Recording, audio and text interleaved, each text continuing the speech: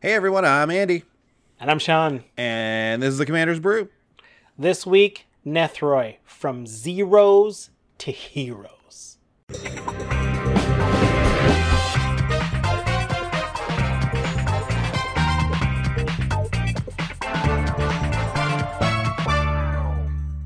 Hey everybody, welcome. It is episode 248 of the Commander's Brew. We're here, live to tape once again, giving you the goods, giving you a hot new brew, some hot new chats, and a hot bowl of stew. Those are three hot things. Right? Warmed up. We're all warmed up and ready to roll here. Just in time for summer. Just in time for summer. It's getting hot. I'm sweating. Yeah. It's time to roll the old air conditioner back into the living room, as the old saying goes. I live in a building, Yeah. and we are at the mercy of when management decides to turn on the air conditioning. I'm lucky to have air conditioning in my individual unit, but not until they say we're allowed to have it. Yeah, you're at the mercy there. For us, it's an old house. It's funny though. It's an old house, but there's an old busted central air conditioner in the backyard. So Whoa.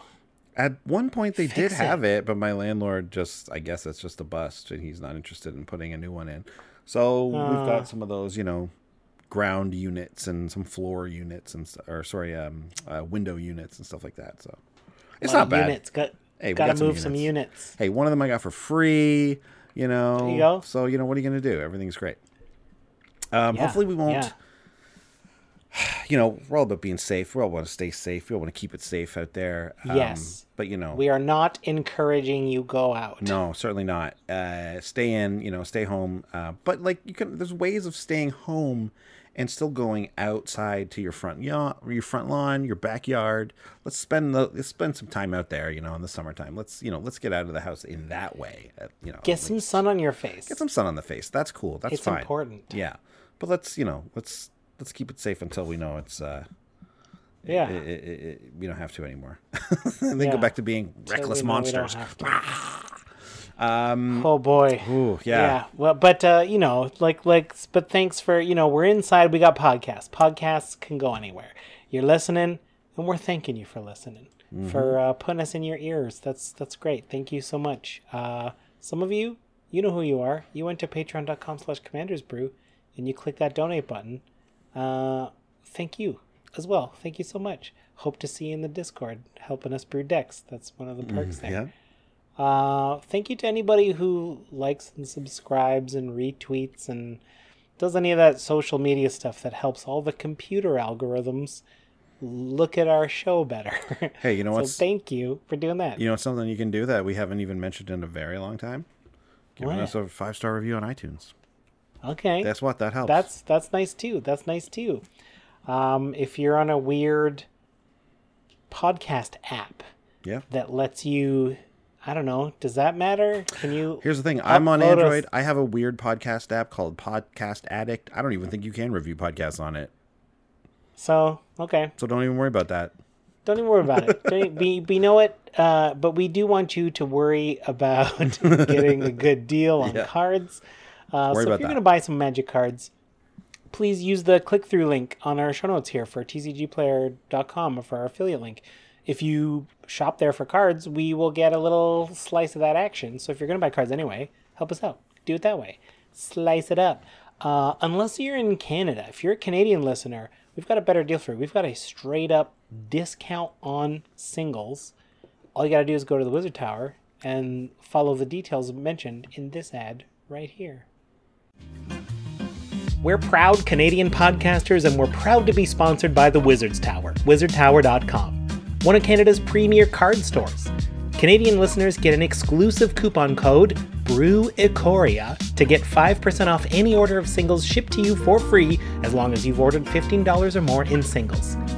And you can check out our deck list for this week's episode and other episodes we've done on their content site, mtgcanada.com. See you there. Those were the details. There you go. Sean, let's I got something that we're going to talk about now in a sec before we get to the deck tech, so let's do that now. Let's do it. Let's do it. Yeah, so today I wanted to chat about, we opened up the show talking about the audio show this week, that is, talking about staying safe, staying in, and as a result of the obvious global pandemic we're involved in, Magic playing is become very limited in the way we can do it. 40 card decks, 17 lands. Limited only. Yeah, but obviously we're not playing in person anymore, and we're not going to our LGSs. And Magic Fests aren't happening, and all this stuff, and that's a real bummer. Like, I think it was like a week ago, maybe a week and a half ago, whatever it was supposed to be GP Toronto, like our GP. We should be regaling you with fun stories. We should be just smiling at the new friends we would have made at the fest. Yeah. Talking to our pals, our fellow content creators who get to make it out, but we don't get to do that. No, we don't. And we don't get to see, like you said, like old friends we've met at the GPs before, in and around the area, all that stuff. And it's a bummer. It's a bummer to us. But there are some ways that we can mitigate the bummerness of all of this. And that's what I kind of wanted to talk about. What are some ways that we're still being able to play Magic, being able to keep this hobby rolling? And I think first up, basically we're going to try and help this. We're going to try and help the community here. Just keep it at the forefront of our mind. Keep it in our minds, because obviously we've heard a lot of these things and we've seen a lot of these things, but maybe we're not even doing it as much as we would like. So I just wanted to chat about it for a sec. So, the ways we're able to play Magic right now. Obviously, we've got 2 online formats, programs specifically that we can use. We can use Arena, which is great. It's the new kind of currently the brand new one that they're really pushing hard, streams and so on. And then you've got the classic. You got MTGO, which is still there. Seems like there's some benefits to that, but now that the in-person drafting is there, it's interesting. It seems like it's more going to be for the older formats, your moderns, your legacies, your vintages, and so on.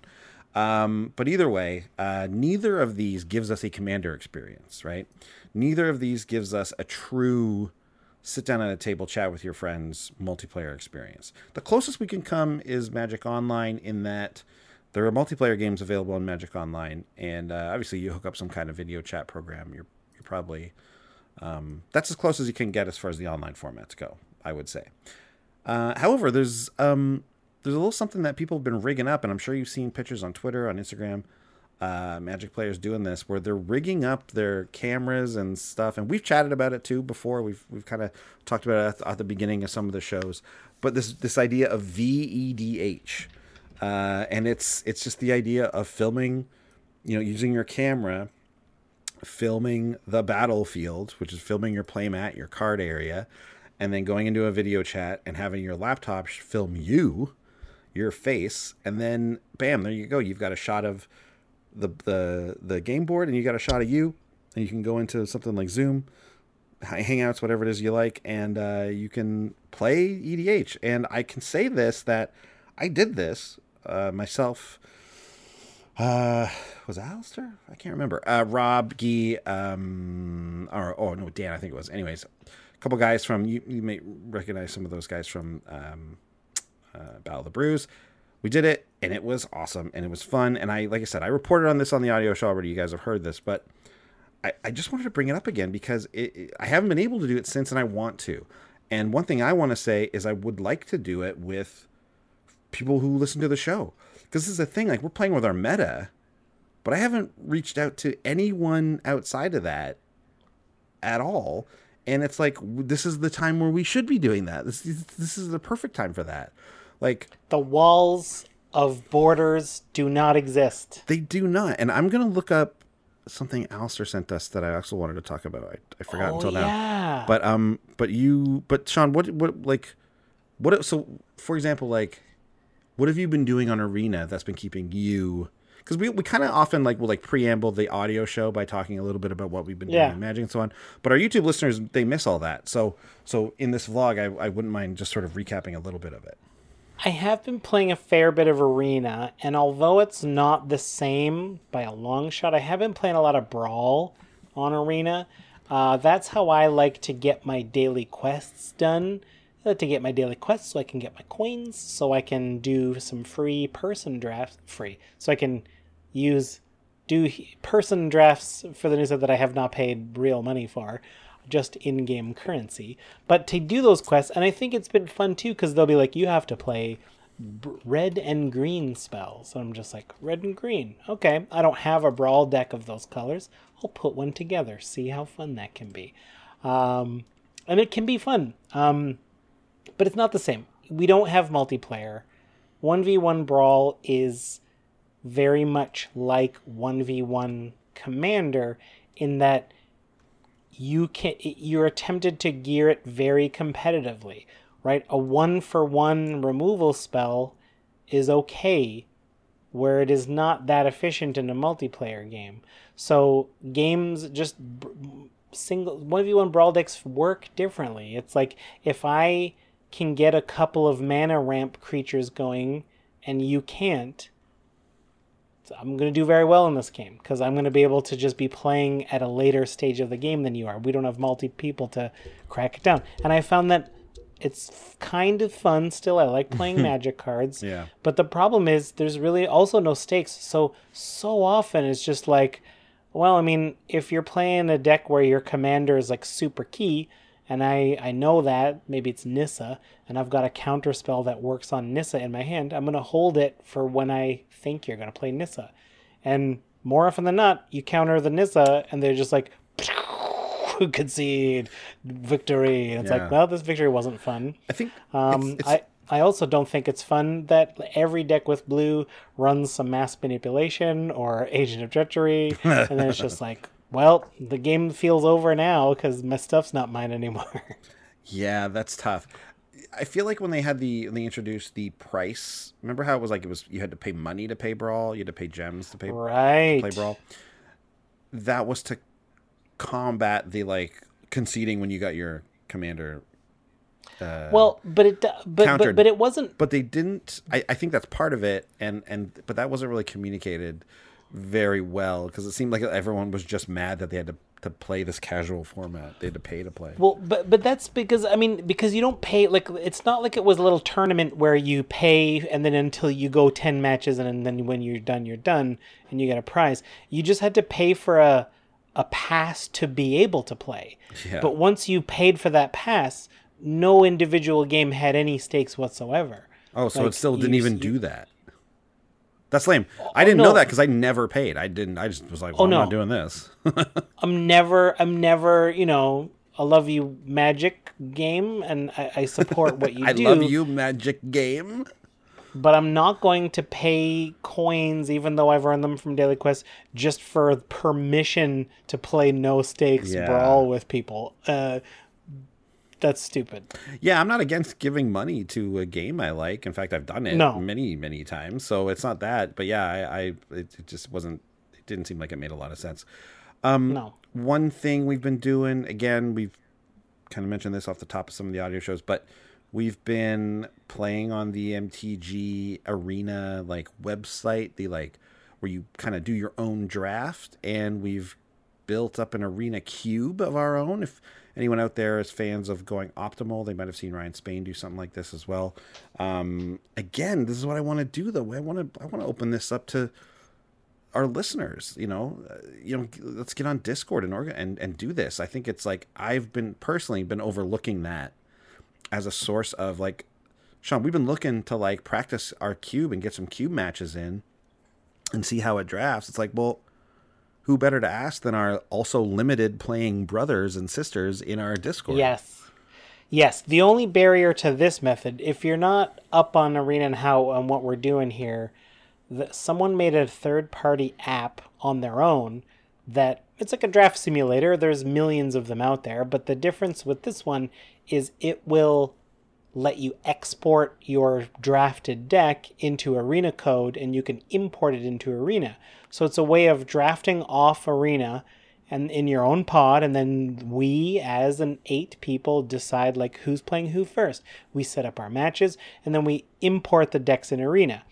And so what this means is we can just do this whenever we want. But the barrier is we have to own the cards in Arena. Mm-hmm. Just because we open a Mythic Rare in this third-party app doesn't mean we suddenly have that Mythic Rare in Arena. Yeah. We have to be able to craft it, or we have to already own it. So I love playing an Arena Cube, but there's a real barrier. If you don't have a deep collection, if you're not an Arena boomer, like you've been around since the beginning, then that's what it's like, right? Yeah, it's true.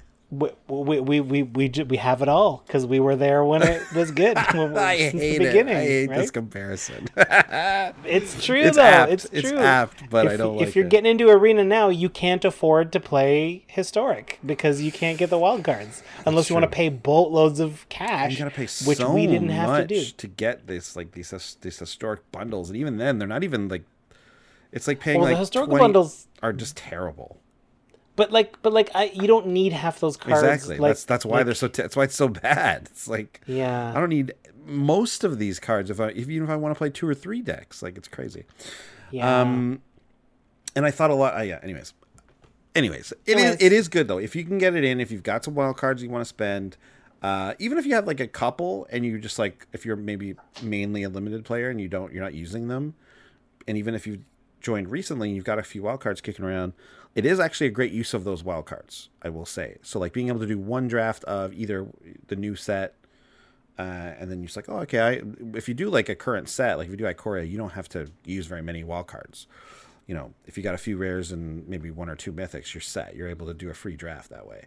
The cubes are a little different because there's a lot more rares involved, but you can make it happen. And actually, they have a thing where you can upload your collection from MTGA, and then they won't even give you cards from... that are like from outside of your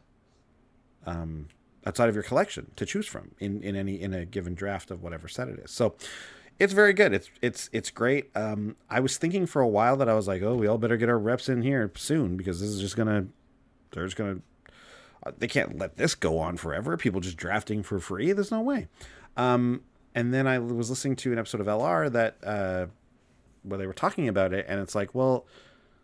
Again, Ryan Spain, the original host with Marshall, he was saying that he doesn't see it being a problem at all. Like Wizards probably doesn't care because it's just about spending time on the app, right? They just want you to be in the app doing stuff. So if you're playing, great, they love it. And if you're spending wild cards, that means you still have an incentive to draft and spend money inside of the app. So like they just want you to do that. Great, you're playing with your friends, you're doing your own pods, and you're still spending wild cards. Like, yeah, man, go for it. You know, like, yeah, you can't do it without an initial investment of time and or money. Exactly. So like in every set that comes out, you're going to want to, you're going to need those wild cards and stuff. So it feeds into the system really well. And actually they should, you know, it does exactly what they want you to do. So I would suggest looking into that. Unfortunately, Mac users are left out in the cold yet again by Wizards of the Coast because we do not have a proper Magic Online or MTGA program yet for Mac users. There are some cool workarounds. Some of our friends are using like the GeForce? I don't know. I don't even know what it is. I know. Me neither. Something GeForce makes. Yeah. Which allows them to play this. Yeah. Is it like a partition or it's a Windows emulator or something? I don't know. By the sounds of it, it is. It's like it's like maybe they haven't said this. I might be totally wrong on this, but when I had a Mac, there was this thing of like bottles. You could use like these things called bottles where it's like you kind of you emulate Windows just for that program kind of. Yes. In a way, you know what I mean? That sounds like what it is. Sounds like that. That sounds like more like what it is than a straight up partition or a straight up full Windows emulation. Yeah. They didn't, our pals who do this didn't pay for the full version of it. Why should they? So sometimes, because it gives them like I think you're going to play your game for an hour at a time and then you go into a queue, which goes quick. Like you can't log back in for about 5 or 10 minutes. But if they're in the middle of a draft and we're like, guys, I only got 5 minutes left to play this game. It's like, oh no. Oh no. Okay. See you in a bit. Hopefully it doesn't kick you out. So that's an option. But also look into setting up your own VEDH setup. And specifically, our buddy Alistair, who you, again, will recognize from Battle of the Brews, has sent us a link recently to an app called Spell Table. Now, this looks cool. It looks very cool. Now, I haven't used it yet, but I'm excited to do it, to get into it. And it looks like, and I could be, again, I've just looked at this website and I've kind of, I'm reading about it. It looks like an app that you use on your phone and then you can use a website with it, I think. Anyways, basically what it does is it allows you to shoot your battlefield, like your playmat or whatever, your desk. But then it also, it will link like card images to, like if you roll your mouse over them, I'm guessing it's something where it's like you go to a website, that's what you're viewing. Maybe you're filming with your phone. And if you mouse over, it'll like show you the proper card. Like it'll actually bring it up so you can read it. I know that's like one of the main complaints about doing this virtually. It'll give you links to buy the cards and all that kind of stuff. Of course, you got to have it. It's got like all the cool camera options. It does your life total trackers, life totals, turn clock, all this stuff. It's called Spell Table. It used to be called Virtual EDH.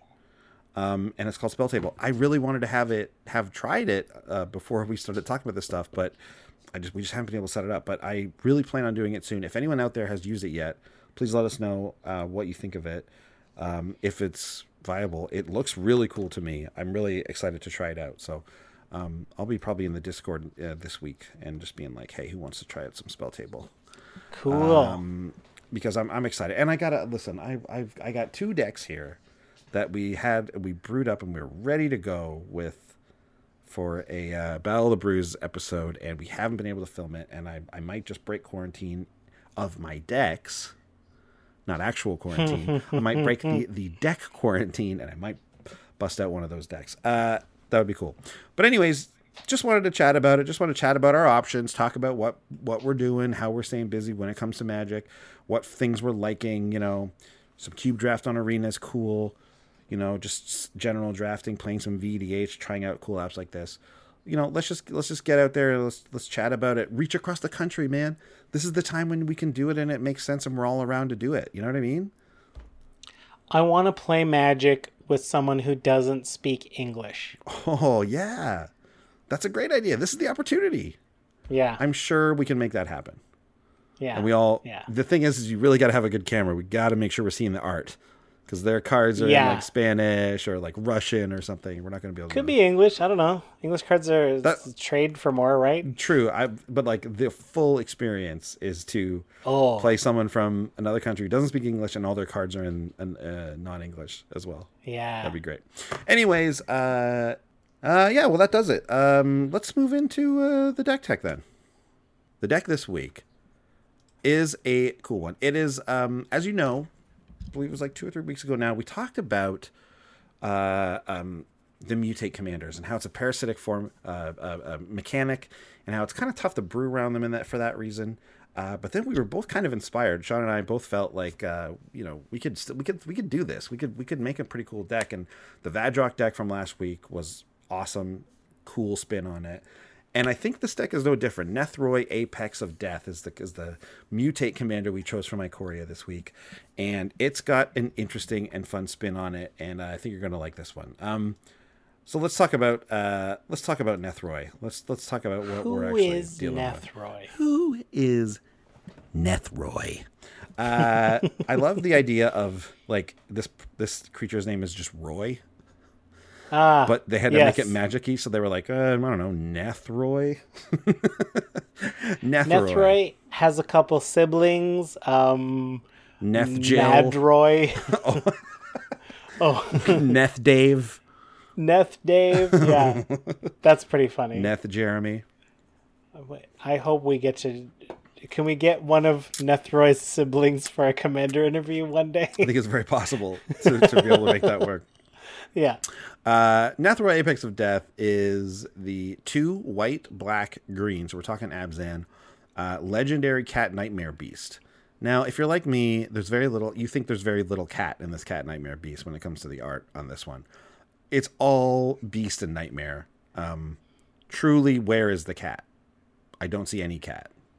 It's got fur. One of the eyes. Yeah, maybe the eyes. A little bit. And maybe the ears. But truly, look at it. This looks like some kind of like I don't know, looks like a centipede. Centipede, but like also a Highland cow. You know the shaggy cows? Yeah. You ever seen those? Yeah. Yeah.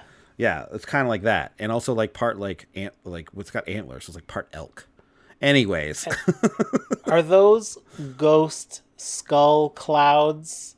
What are those clouds of ghost skulls? Those look like cat skulls. They do. Ugh. Anyways, so it's 5 mana for a 5/5 with Death Touch and Lifelink. But it also has Mutate. And this is one of the rare Mutate creatures where the Mutate cost is pretty significantly more than the original. Sometimes you'll find it being the same or a little more. Most times it's actually less.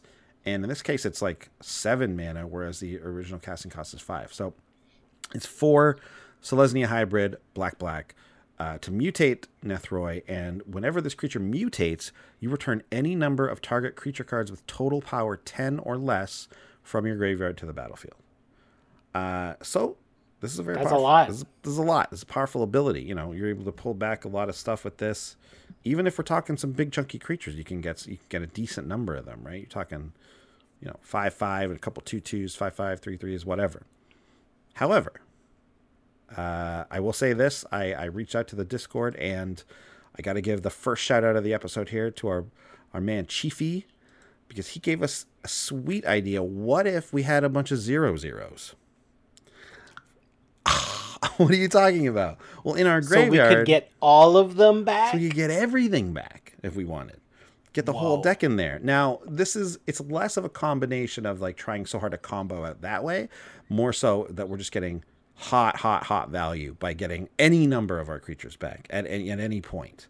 Even we do even have a handful of creatures that actually have power, but most of them will have 0, especially in their graveyard. And how is that possible? Well, let me talk to you about that when we talk about our neat moves. Working on a neat move. All right, I think that was Neth Jeremy that came in and said neat moves there. Neth Jeremy. Neat moves. Neth Jer. Hey, bud. So, Abzan colors, Nethroi, talking about graveyards, talking about mutate, talking about 0/0 creatures. What do we want to do? We want to ramp up, obviously, to get to 7, because that's a lot. Along the way, getting some value from either some type of mill strategy, some type of sacrificing creature strategy, which is nice.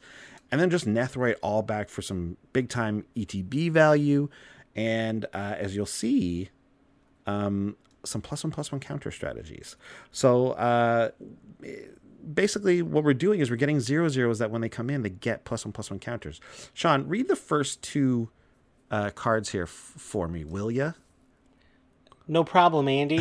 How about Fertilid, 2 and a green, elemental, 0/0, but it enters with 2 +1/+1 counters, and we can pay 1 and a green and remove a +1/+1 counter, and target player searches their library for a basic land, puts it in battlefield tapped, shuffles the library. Fertilid's an EDH classic. It's a 0/0, not a 2/2 like you probably have it in your brain. That's right.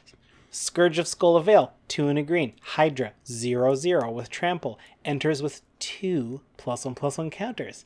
Tap, sack another creature. Put a number of +1/+1 counters on Scourge of Skull Veil equal to the sacrificed creature's toughness. Okay. And Nethroi is looking at the power to bring back from the graveyard. So even if we had a low power, high toughness, that's great for Scourge of Skull Veil. Yeah, exactly. That doesn't even really come into play at all.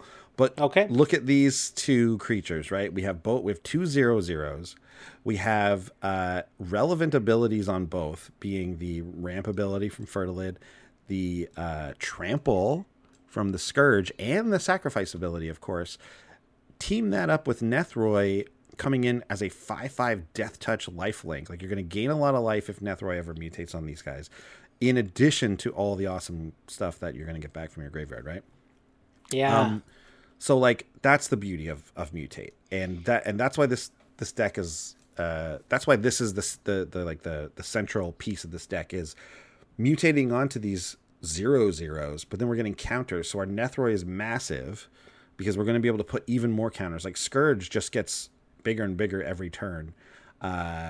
And if we ever mutate onto it, we get all those creatures back plus Nethroid's big. So that's like a pretty cool like thing to build around, a cool ability to build around. But that's not the only thing we got going on in this deck. Starting with Servant of the Scale, it's a single green for a 0/0. It enters the battlefield with 1 counter on it. When Servant of the Scale dies, you put X +1/+1 counters on target creature you control, where X is the number of +1/+1 counters on Servant of the Scale. So even if we're down to 1 here, that's going to be able to, we're going to be able to move a counter around if the Servant ever dies. Scrounging Bandar is a cool little card, 1 and a green for 0/0. It enters with 2 counters on it, and at the beginning of your upkeep, you may move any number of +1/+1 counters from Scrounging Bandar onto another target creature. And that all works really nicely with Incubation Druid, 1 and a green for the 0/2. Again, a 0 powered card, although not one that enters with counters on it, to be noted. What the Druid does is she taps to add 1 mana of any type of land that you control could produce. I always shortcut that to any color, and you shouldn't, because you got to watch what you have. Sometimes that has definitely burned me, where I'm just like, my commander's 3 colors. I've got 2 on the board and Incubation Druids. Therefore, I have all 3 colors. Yep, 100%. I did not. And then, like, the thing is like most people probably do too. So I bet you this goes unnoticed all the time at tables, but for sure, it's good to note it. However, if Incubation Druid has a +1/+1 counter on it, and this is maybe why we do this, you add 3 mana of that type instead. So you're adding even more mana, so it gets even more confusing. Anyways, 3 green also, and you can adapt 3, so you can put 3 +1/+1 counters on her. If she has none on her already, you can't do it if there's already counters on her, right? She won't get adapted. You can't adapt once there's +1/+1 counters. But if you can slide one over, that's a cheap way to get Incubation Druid to be able to make 3 mana on a tap and get us that Nethroi even faster. Yeah. Servant and Scrounging Bandar also just working well with Nethroi as well. Like I said, 0/0 creatures. That's the main theme here. Do you want to hear about another 0 to hero? I love it. There's a 6 mana card called Workhorse. It's a real workhorse. Old school. It's a true workhorse. Artifact creature horse. And it's a 0/0, but it enters with 4 +1/+1 counters, and you can remove a +1/+1 counter to add a colorless mana. That's an activated ability. That's a mana ability. So you can just get 4 mana, and then this thing disappears back in the graveyard. We can use that 4 mana to help get Nethroi out, and then put Workhorse right back on the battlefield because it's 0 power. That's right. We've also got Shirei, Shizo's Caretaker. 4 and a blue for a legendary creature. 4 and a black, sorry. Sorry. Legendary creature Spirit. 2/2. This is a 2/2. This is the biggest creature in the deck. Biggest creature I've ever seen, yeah. Whenever a creature with power 1 or less is put into your graveyard from the battlefield, you may return that card to the battlefield at the beginning of the next end step, which would be the end of the current turn if you sacrifice it on your turn or something. If Shirei is still on the battlefield. So a lot of these creatures with counters die because we're removing counters. So the game will recognize their power upon death as 0 or 1, like Workhorse, for example. So on our end step, Workhorse just comes back by itself if Shirei is out there. I had a suggestion of this card in the Discord, and I saw it immediately after I put Shirei in the deck. So I was doing my searches and I was looking up and doing it myself while the crew were, coming up with cards. And I was like, oh, Shirei. I was like, oh, I think this card's going to be pretty good. And then someone was like, I have a Shirei deck. I have a Shirei deck that does this. And it's like, oh, I have an Abzan Shirei deck. And then someone else was like, what if we just made this a Shirei deck? I was like, those are all great ideas. And I already did put her in the deck. So awesome. I believe some combination of Neil G., new patron, by the way, welcome Neil, Loki Dragon, and Papadillo. They were all talking about, I think, similar things there. So very cool. Shirei's awesome. Awesome.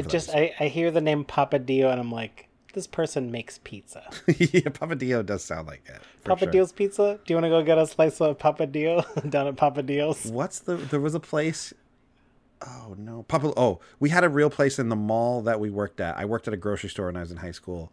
And it was in a mall, and in that mall was not Papa John's. That's the one that is in the States and not really in Canada, Papa Luigi's. Papa Luigi's pizza, let me tell you, biggest slices you ever saw, and the like pepperoni like bike tires. Like it's just the hugest pepperonis. It was an amazing slice. I used to love little small pizza joints where they decided to focus on quantity instead of quality. Yeah, totally. Just like, screw good pizza. We'll give you 3 pizzas for one, the price of one. I'm like, sign me up. Great thing about Papa Luigi's is that you couldn't even you didn't even really order a full pizza from them ever. Like they just did slices in the mall. So it was like if you went in, and I remember once we went in and tried to order a pizza because we wanted to take it home and like have it like that night. And they laughed at us, and they're like, "Okay, but we'll have to charge you by the slice." We're like, "Okay, why?" Yeah. But they were great. They were awesome, actually. They were like very high quality pizza. And if you went at the end of your workday, it was the end of the mall, like closing hours near there. They'll give you 2 slices for the price of one. Gotta get rid of the day's pizza. So much pizza, Andy. I want pizza so bad right now. I had pizza tonight. It was great. Okay, let's get back to the deck. I mean, I do love talking about pizza. But so Workhorse and Shirei, you can just like, this is a source of an extra 4 mana every turn also. So this specifically, these really work well. These 2 cards really work well together. There's a couple more awesome combos with Shirai, whatever. Really, really great card in the deck. We also have our classic Stinkweed Imp. Just because it's our favorite dredge creature, but any dredge creature will do. Any consistent source of milling into your graveyard is going to be very helpful. Also, just great protection. We've talked about Stinkweed Imp so many times. The 1/2 flyer for 3 that lets you, if it deals combat, it basically has like weird death touch. It'll kill something that it hits, right? We also have Golgari Raiders in here as well. So interesting. 3 and a green for the 0/0 with haste. And Undergrowth, it enters the battlefield with a +1/+1 counter on it for each creature card in your graveyard. Because there's going to be times when you just drew Golgari Raiders and you have a full graveyard, right? You've like dredged enough off of your guys or whatever, and then you've just like, oh wait, if I play Golgari Raiders right now, it's an 8/8 haste. It's like, okay, I'll do that. Not to mention the times when you can Nethroi and still have it be really big, because you don't have to bring everything back, right? If you can see if there's an open player and they're down to like 12 life or something, and you're like, okay, they're dead from Golgari Raiders if I just bring Golgari Raiders back. Like, that's also a possibility. That's a move. It's probably not something that's going to come up super often, but it's definitely a move. And then we also have, I'm looking at the wrong thing. That's it. You can read the next one. Sorry, I just got caught in a brain loop.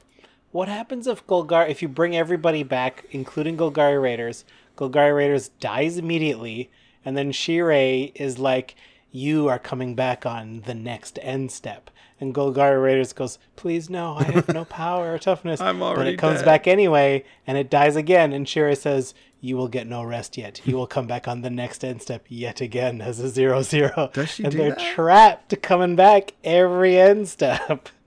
Yeah, you're right. At the beginning of the next end step. Yeah, I guess she'll bring it back every time. I guess that's a May. You don't have to, but True. I would torture them if I could. Yeah. So what about Rayhan, the last of the Abzan? 1 black, green, legendary human warrior, 0/0. One of the few humans, I assume, can't mutate onto Rayhan. Right. Enters with 3 +1/+1 counters. Starts as a 0/0, but this is where the shifting counters sort of became a serious thing in Commander. Whenever a creature you control dies or is put into the command zone, if it had 1 or more +1/+1 counters on it, you may put that many +1/+1 counters on target creature. So it preserves your +1/+1 counters. However, the creature has to die. So I'm thinking to Workhorse. It doesn't work. Like, you can't remove all 4 counters off of Workhorse and then all of those 4 counters go somewhere else. No. Because Workhorse won't die until there are 0. So Workhorse, but I mean, Exactly. If other creatures die that way, this is amazing. Yeah, Rayhan's really nice for protecting your counters, kind of. Yeah, huge. That's just kind of like that just works so well with everything in the deck. Another thing that works so well with everything in the deck is Mirror Entity. 2 and a white for the 1/1 shapeshifter changeling. It's every creature type. Not super relevant, but it is a human though, so you can't mutate it. But you don't really want to mutate onto the Mirror Entity, and that's because you want to keep this separate. But it has a really great ability for this deck. X, until end of turn, creatures you control have base power at toughness XX and gain all creature types. So, basically, like, I think someone in the Discord mentioned that they had their Shirai deck works with Mirror Entity because Mirror Entity makes everything a 0/0, and then they see it and it dies, and then Shirai brings it back. That's not really going to work with our deck because our things are already 0/0s, and it's just that they come back with +1/+1 counter. So changing their base, like lowering their base power toughness, isn't going to do anything to 0.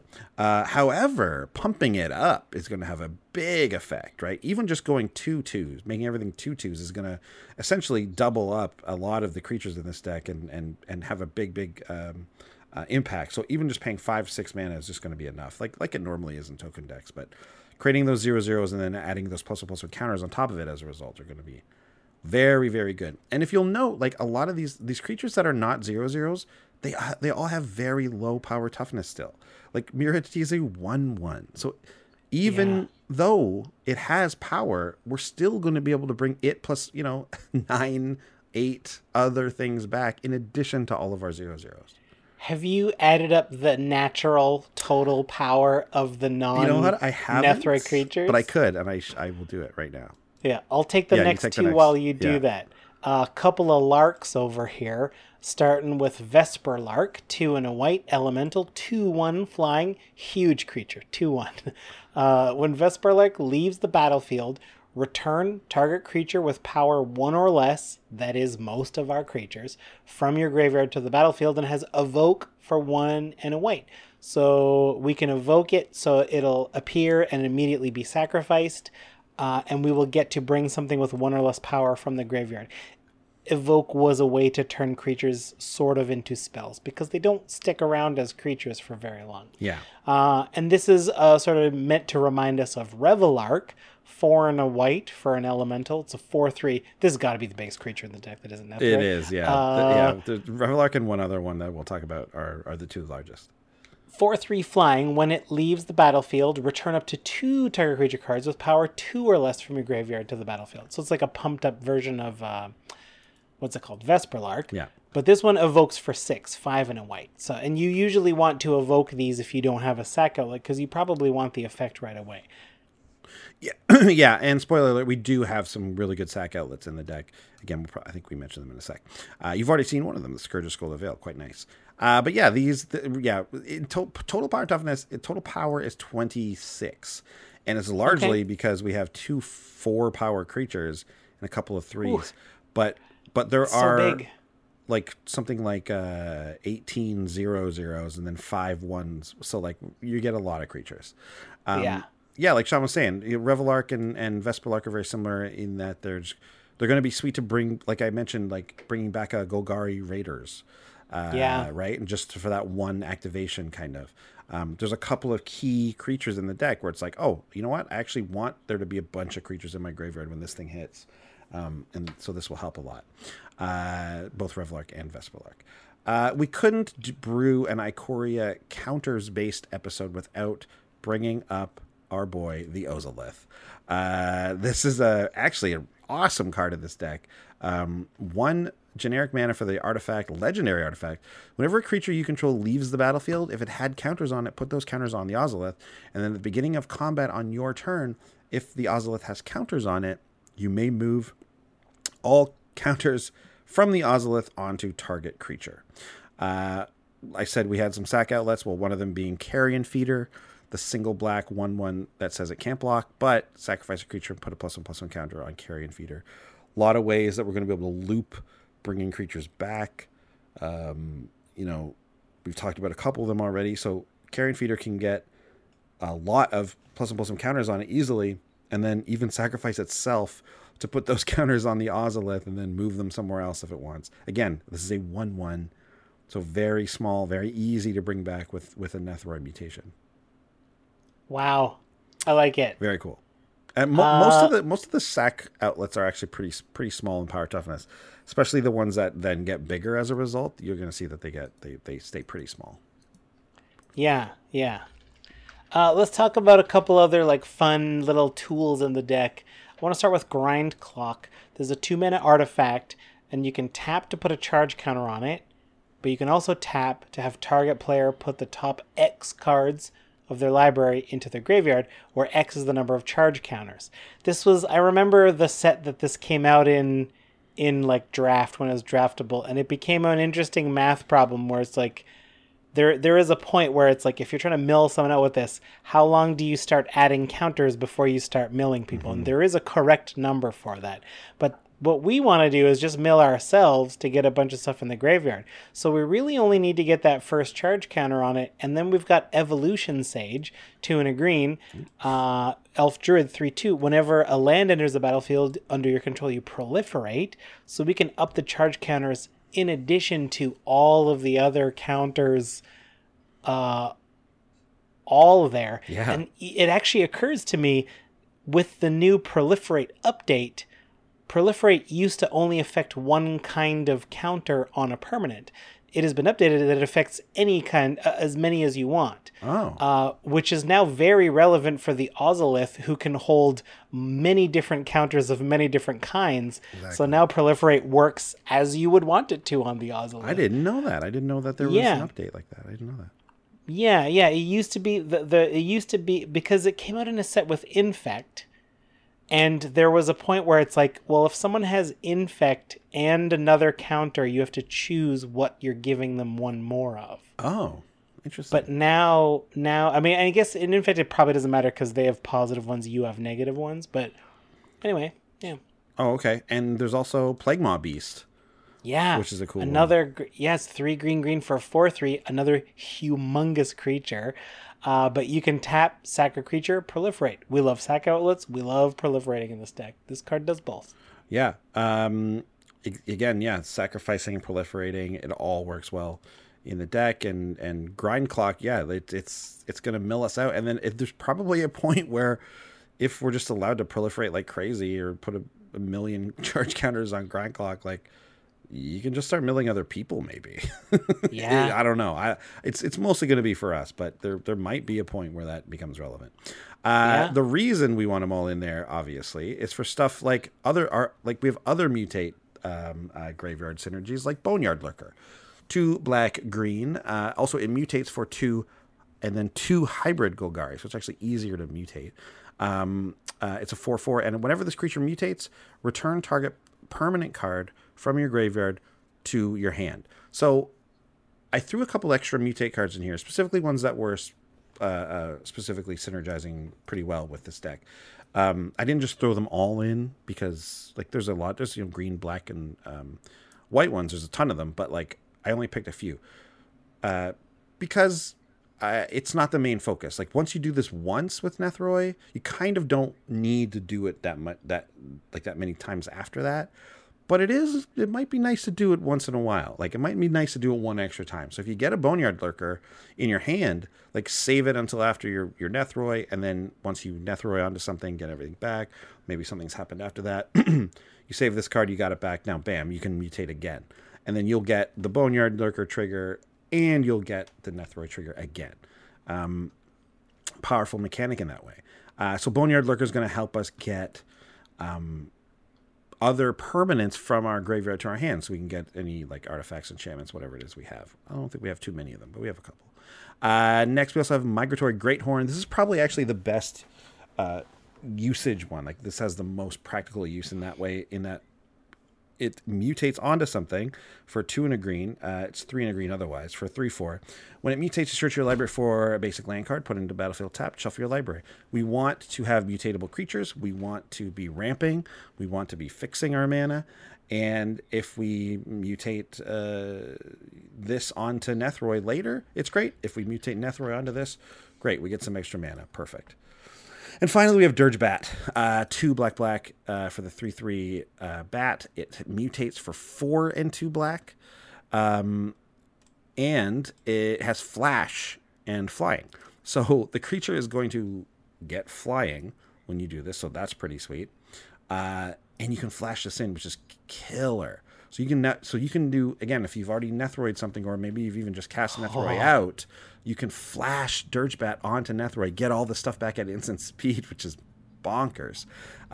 Also, in addition to that, Dirgebat has a mutate trigger, which is whenever this creature mutates, destroy target creature or planeswalker an opponent controls. So that's powerful also. Wow. Yeah, so really, really nice. And like you could include some more mutate stuff if you really wanted. Again, there's some more good green ones, some more good black ones specifically. You want to play with that. You want to find the right number. I didn't want it to be too much like hard on mutate. So much as it was more like casting your commander type of a deck. But this gives us a little flexibility. I think I don't know. I just didn't feel like wanting any more than that. This last one is I think a no-brainer considering the set we're in. Eerie Ultimatum.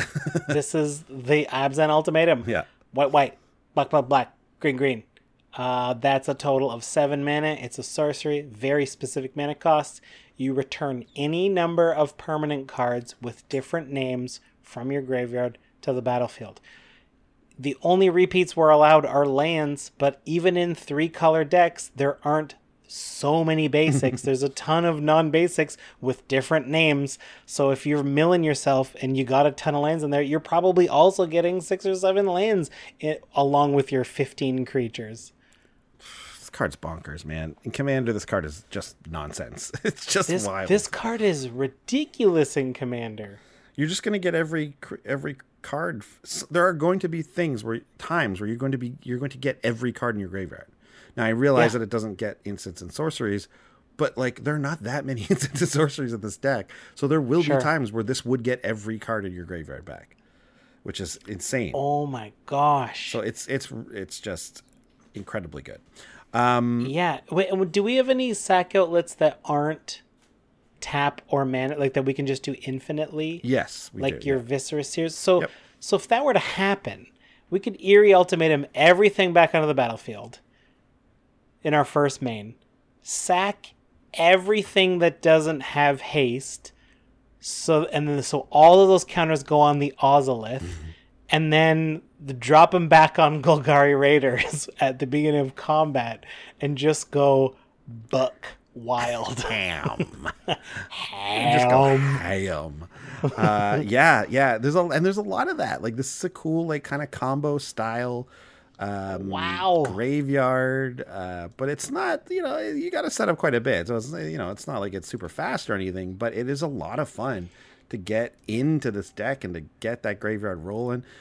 Just get some of that graveyard protection, get that stuff that gives you hexproof, because that's going to save you from a couple of the more common types of graveyard removal. So look out for that sort of thing, obviously, as always in these types of decks, but otherwise this is a lot of fun to play. Abzan style, do it. Surprise and Discoveries. This is an interesting one. This is a card that came out in Commander 2013, and I laugh at it because it's so bad. And but this is a deck I'm willing to give it a shot in. It's called Naya Soul Beast, and it is 6 green. It is 8 mana for a 0/0 with trample. Obviously 0/0. It's got something going on, and it's not that good, I don't think. But we'll see. When you cast Naya Soul Beast, each player reveals the top card of his or her library. Naya Soul Beast enters the battlefield with X+1/+1 counters on it, where X is the total converted mana cost of all cards revealed this way. I already don't want to play this card anymore because I didn't know it said cast. So forget it. This card is trash, and it's not in the deck anymore. They made it cost 8? And you have to cast it, and you reveal it, and it enters the battle with X+1 counters with the CMC. So, like, you're going to hit 1 land, maybe 2. So like the fact that this can come in, it's like, okay, I got a Soul Ring and I don't know, something good, like a 4 mana thing. So that's 4, yeah. Even if you got a big one, you flip 6/6, okay, but I got 2 lands and I got something else. Like anything less than 8/8 is just like brutal, right? No. You can get 8/8s for 6. Yeah. Anything with trample, anything less than I think 12 is like below par. So anyways, I missed that this said cast, so forget about it altogether anyways, like I was saying. This is a Commander exclusive card. they designed this only for Commander. So that tells us that there was a time when they wanted cards to be fair, and then they made Muldrotha. Like, eventually they made Muldrotha. And they're like, oh, I guess we don't have to worry about this. We don't have to make cards fair. You know what's crazy? This effect should cost all the text exactly the same. Everything exactly the same except for the mana cost. What would you think is a reasonable Commander price to pay for this? What do you mean? So everything's the same, but just change the CMC? Yeah, just recost Naya Soul Beast. I don't know, 3 green? Yeah, I know. 3 green seems pretty reasonable. Yeah. Even maybe 4. I don't know. Maybe that's a little too aggressively costed, but 5 seems very reasonable to me. Yeah. And then if you take the cast off, if it's just enter the battlefield, I still don't think that makes it that much. Like it still shouldn't change it that much because we have cast should make it be 4. Don't we have what's that 11? What's that big thing that's cheap if there's a ton of creatures out there? It costs 1 green, but it's like a friggin' 11/11 or something. Yeah. There's also an artifact one that's like that. This is the thing, right? This wasn't that long ago. This is when I started playing Commander. Basically, we've been playing for almost a year, I think, at this point. And I remember, even then, I remember being like, "This sucks," and it does. And I was mistaken yet again. So you fooled me, Naya Soul Beast. Get out of my face. Yeah, get out of here. I've already done the shout-outs, basically. Chiefy, Neil G, Loki Dragon, Papa Dio, bunch of other people in there too. There was a lot of awesome ideas. I basically was like, "Hey, what would you guys like to see from a deck, and whether or not it's this deck or one in the future?" I just kind of wanted to get a general kind of feel for what what people want to see from the show, and this was one of the ideas. So certainly some of those other ideas you might see pop up as well. But thanks for the help in there, gang. Thanks, team. Now it is time for the budget report. Beeps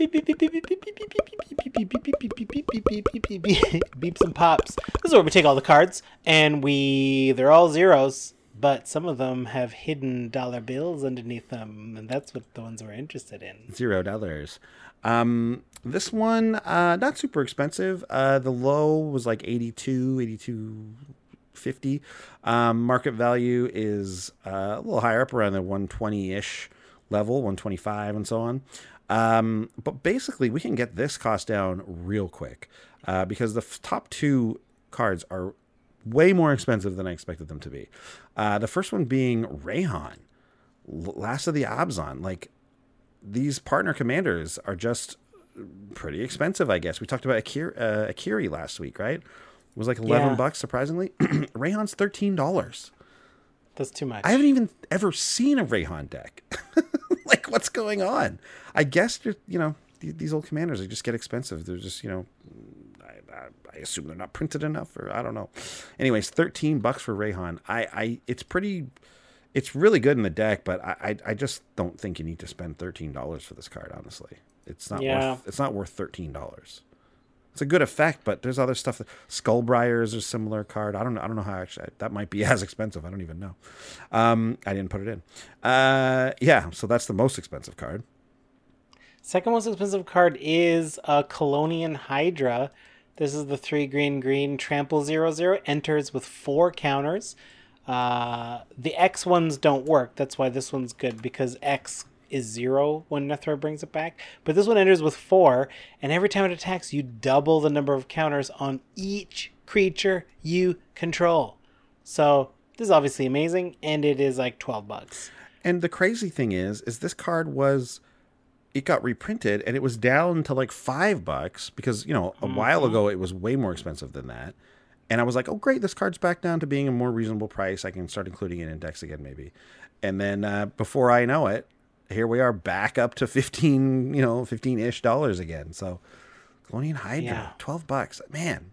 And finally at around closer to $6, which is still, kind of a lot for something like this, but it's Hardened Scales, single green mana for an enchantment. If 1 or more +1/+1 counters would be put on a creature you control, that many +1 +1/+1 counters are put on it instead. So obviously a very good effect. Often it works very similar to like a doubling season, because sometimes you are just moving a single counter around, and that is enough that's all you need.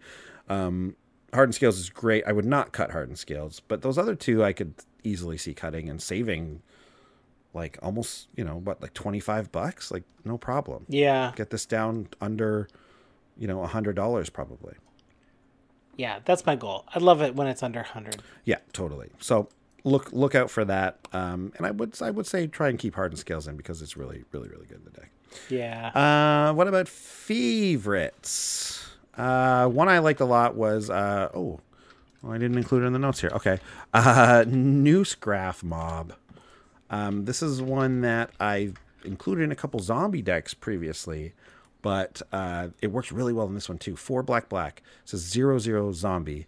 When it enters the battlefield, you put 5 +1/+1 counters on it. It's one of the bigger effects of that we have in the deck, right up there with like Polukranos, and there's one that puts 8 on. But whenever a player casts a spell, remove a +1/+1 counter from Newsgraph Mob, and if you do, you create a 2/2 black zombie creature token. So this is a player. So this is you too. You get this if you cast something. So this also works really well with Shirai.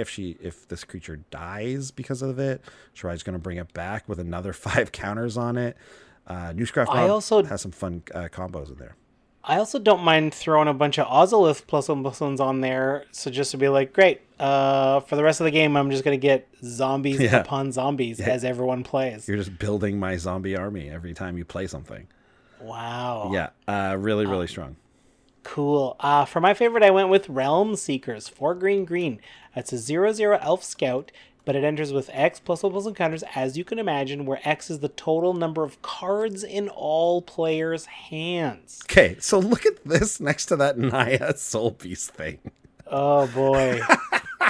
This is so much better already, and you haven't even read the second half of the text yet. Yeah, I could stop there. Yeah. And in Commander, this was also designed for Commander years later, so they figured it out. But it's like, this is probably going to be, what do you think, a 15-15 on average? Yeah, like pretty easily, yeah. Maybe one player is down to a few cards, but there's surely a blue player with lots of cards still in their hands. So this is gonna be very big, but it also has an ability to, in a green, remove a +1/+1 counter from Realm Seekers. Seagulls. I love it. Realm Seagulls. Search your library for a land card. I did not say the word basic. Yeah. Put it into your hand, then shuffle your library. So it doesn't go right to play. I mean, obviously, we would all love this better if it was basics that went right into play. Mm-hmm. That would be amazing. But being able to tutor up, like, it's a 3-color deck. We got utility lands. We got other stuff. Like, I'll get all my specialty lands. And so it's just get them out of your deck, get them in your hand, more stuff to play. Great. Yeah, there it is. Really, really solid. Getting you some key lands is going to be nice, especially if you're able to, include some of the nice utility lands and things like that care about +1/+1 counters. There's a couple of those, so yeah, it can be really sure. Great. There's a Karn's Bastion is a proliferatable land, a land that lets you proliferate. We got that one in here for sure. Yeah. So there you go. That's the deck. Very fun to see different strategies that we don't usually combine together really come into play here, and by that I mean the graveyard strategy and the +1/+1 counters. Like, those are so often treated as kind of like separate things. But being able to bring them together with Nethroi this is just a ton of fun. I want to play this deck. Good boy, Nethroi. Good boy, Nethroi. You're not a cat. You're a weird goat thing. But okay. Yeah. Good for you. Good stuff. Look at us. Huh. Great. Well, that's the deck, everyone. That's the show this week. Thanks for being here. Thanks to listeners. Thanks for everyone for checking out the show. Also, remember, if you're in Canada, check out wizardtower.com. You can use our coupon code BrewIcoria and get a little bit off your singles. If you order $15 or more, there's some free shipping involved there. Check it out, wizardtower.com, and BrewIcoria is the code.